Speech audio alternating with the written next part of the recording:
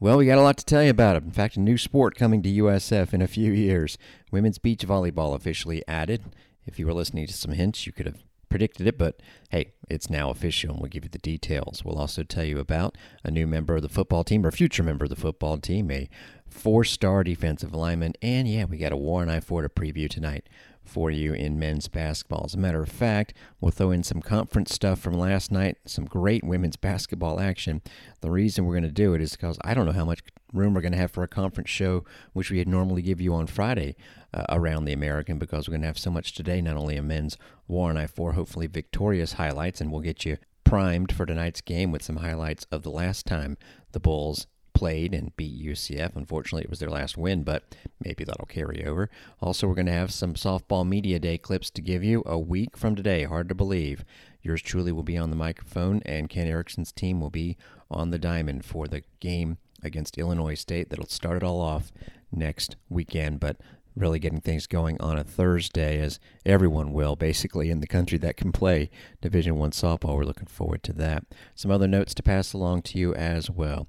And we'll preview today's lineup, because it's normally Thursday reserved for 2007 football on Bulls Unlimited, but with the Warren I-4, things are going to change. We do have two channels, and so we'll map that out for you here in just a little bit. But it is a new sport, and if you were listening to hints, you knew it was going to be beach volleyball if you were paying attention to this show. As a matter of fact, you could have gone back to, and maybe they knew something, maybe I did too, August of 2020, when I was interviewing, this was virtually, of course, the new head coach, Jolene Shepherdson. This was before their first season, because remember, the 2020 fall season got pushed to the spring of 2021. And I was talking to her and her husband, Aaron Shepherdson, who was an assistant with the team. And, well, yeah, kind of pretty much laid it out if you were paying attention back then. And then we finally got the chance in 2013 to start a beach volleyball program at Bakersfield, the 30th team in the country. A year later, we started the 40th team in the country at San Jose State, and I was the head beach volleyball coach for both of those programs. It was a wonderful addition to what we were doing as an indoor program, great cross-training for our athletes, and I definitely miss it. We this past spring was the first spring I hadn't coached in about 8 years. Of course, we'd love the opportunity to come here to Tampa, and who knows what the future will hold for USF, but we would certainly love to have beach volleyball here at some point. And that some point became Wednesday, February the 2nd of 2022, which also, I'm going to say not by coincidence, was National Women and Girls in Sports Day. It was announced that the 21st team at USF will be women's beach volleyball, which will begin play technically in the 2024-25 season, but they play in the spring. You don't play outdoor volleyball when it's cold outside, and that means it'll be in about 3 years from now.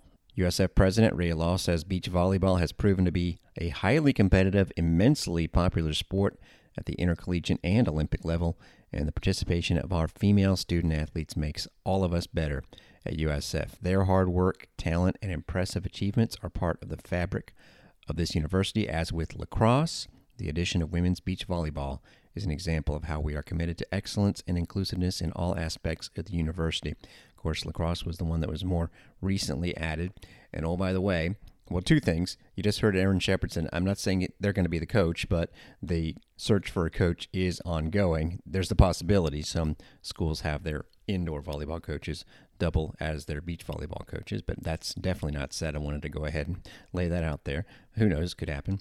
But also, you heard him say 30 teams at the time. Well, now it is up to 86 schools that sponsor beach volleyball, 64 at the Division I level. Now, to compare that to indoor volleyball, 340 teams play that sport, and that's why, obviously, you don't have a field of 64 tournament. I was looking at last year's bracket, and only 8 teams make it to the national championship. But because of the expansion of the sport, beginning this season, that bracket is going to double to 16, and they play the championship in Gulf Shores, Alabama. And it's funny because, frankly, the majority of the teams are from California, but then again, they probably get tired playing out there. However, there are plenty of schools from the state of Florida. In fact, 11 in all, 7 at the Division I level.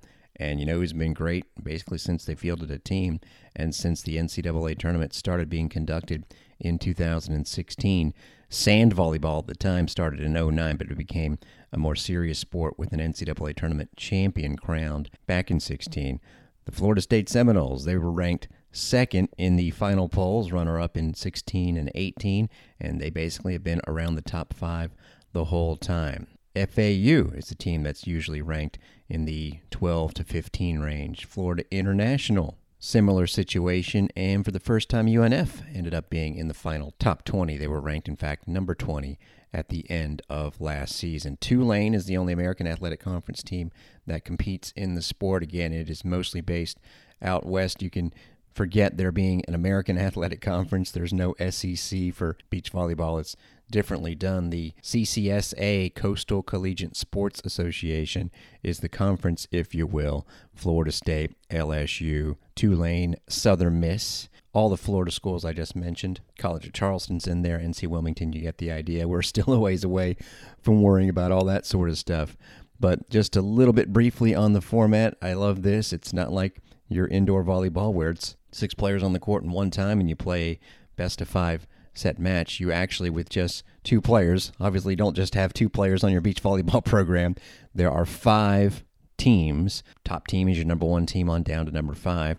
And every match is best of 3 sets. And whichever school gets the 3rd victory first is the winner of the match. In fact, the NCAA tournament format is double elimination. Last year, go figure, it was USC against UCLA in the finals. UCLA had won the previous 2. There was none in 2020, so they had won in 18 and 19. And then last year, UCLA came in as the number 1 seed, USC the number 2 seed. They ended up playing in the finals. UCLA actually got beat by another Los Angeles school, Loyola Marymount, in the second round, came through the losers bracket, ran into LMU again and swept them.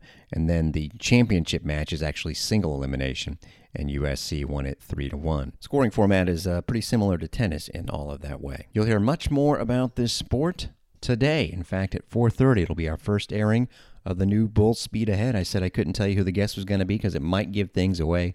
It is Abby Ritter, who is Assistant Athletic Director for the Bulls Club, and basically she is in charge of the Stampede for Women, a tremendous fundraising campaign specifically targeted to aid the female student athletes at the school. So you're going to hear Michael and Abby speak about this and other things that are happening. Maybe they'll talk about where the courts will be. They obviously don't exist so far, although there are some beach volleyball courts. I think it'll be a little bit fancier and gussied up just a tad. There will indeed be a new facility constructed on the USF campus. You're not going to go to, St. Pete Beach or Clearwater Beach. It'll be right on USF. Looking forward to all of that. Also, a new Kelly's Conversation, if you didn't hear it yesterday. Penny Green, an unsung hero on the 70s basketball teams on the men's side. So we're going to debut Bull Speed Ahead today. Tomorrow, you're going to hear the Kelly's Conversations. And there's also going to be a new Brian Gregory show tomorrow. In fact, he and Jim Lighthall are going to come back from Orlando tonight and record it late tonight. So that's going to debut tomorrow. Make sure you follow us on Twitter at Bulls Unlimited for the schedule on both channels.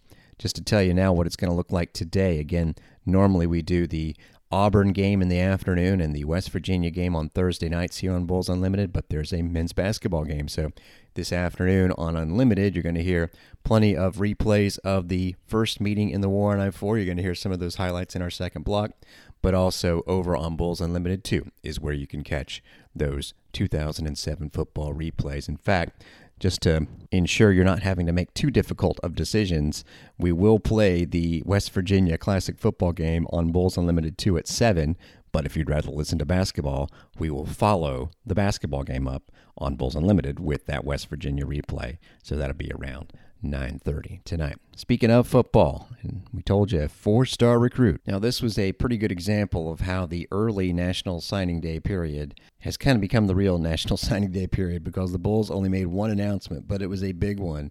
A 4-star defensive end from Michigan, Michael Williams. West Bloomfield High School, where in his senior season he had 23.5 sacks. That is a school record, and in fact the highest sack total in Michigan in 16 years. Got offers from 5 Big Ten schools, 3 SEC schools.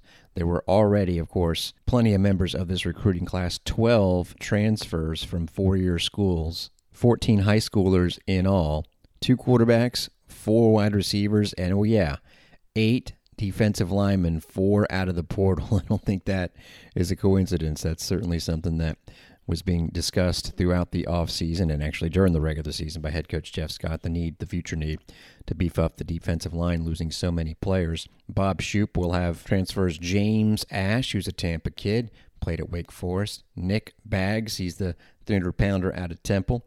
Jatorian Hansford, he is a transfer from Missouri. And Clyde Pender out of North Carolina, also a 300-pounder. Ash is from Chamberlain, Pender originally from Armwood, and yep, he was a 4-star out of high school. The kid from Leonard, Jalen Hobbs, Eddie Kelly out of Orlando, Jaquez Williams, Savannah, and now add Michael Williams III out of West Bloomfield, Michigan. Your big-time additions to the defensive line. Good article on GoUSFBulls.com running down the entire class as it now officially stands. But again, most of these, the vast majority, coming from December's signing period. Looking forward to some spring football before you know it. That'll be coming your way as well. Coming your way on this show, we'll tell you what to look forward to in tonight's War on I-4. Yes, we will replay some of the highlights from last time around with these two teams. We'll also give you what happened last night in the American in college basketball. Actually, also give you some of what happened in the game against Tulsa that you might have not caught if you missed the beginning of the game. And frankly, I kind of forgot about this, but it was actually kind of entertaining. So basketball coming up next. We'll also give you a little bit of softball as well and a preview of what's to come this weekend on the tennis courts at USF. Stay tuned. This is Bulls Beat.